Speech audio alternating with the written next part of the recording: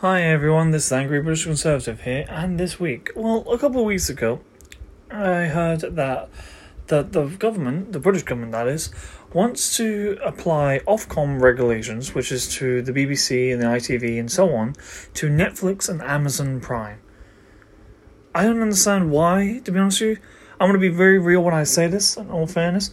Amazon Prime and Netflix and you could say even Disney Plus, if they add that, are actually streaming sites.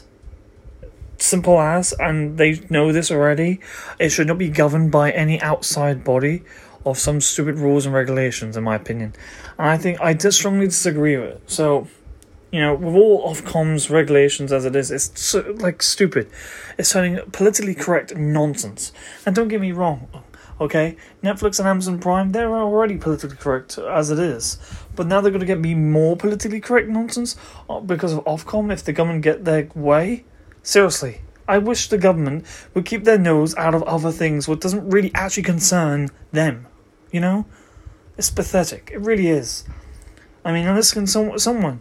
If you listen to me often, right? It says on my thing, send me a voice message. Please send me a voice message and tell me what is the benefit of them getting involved, really, on this matter.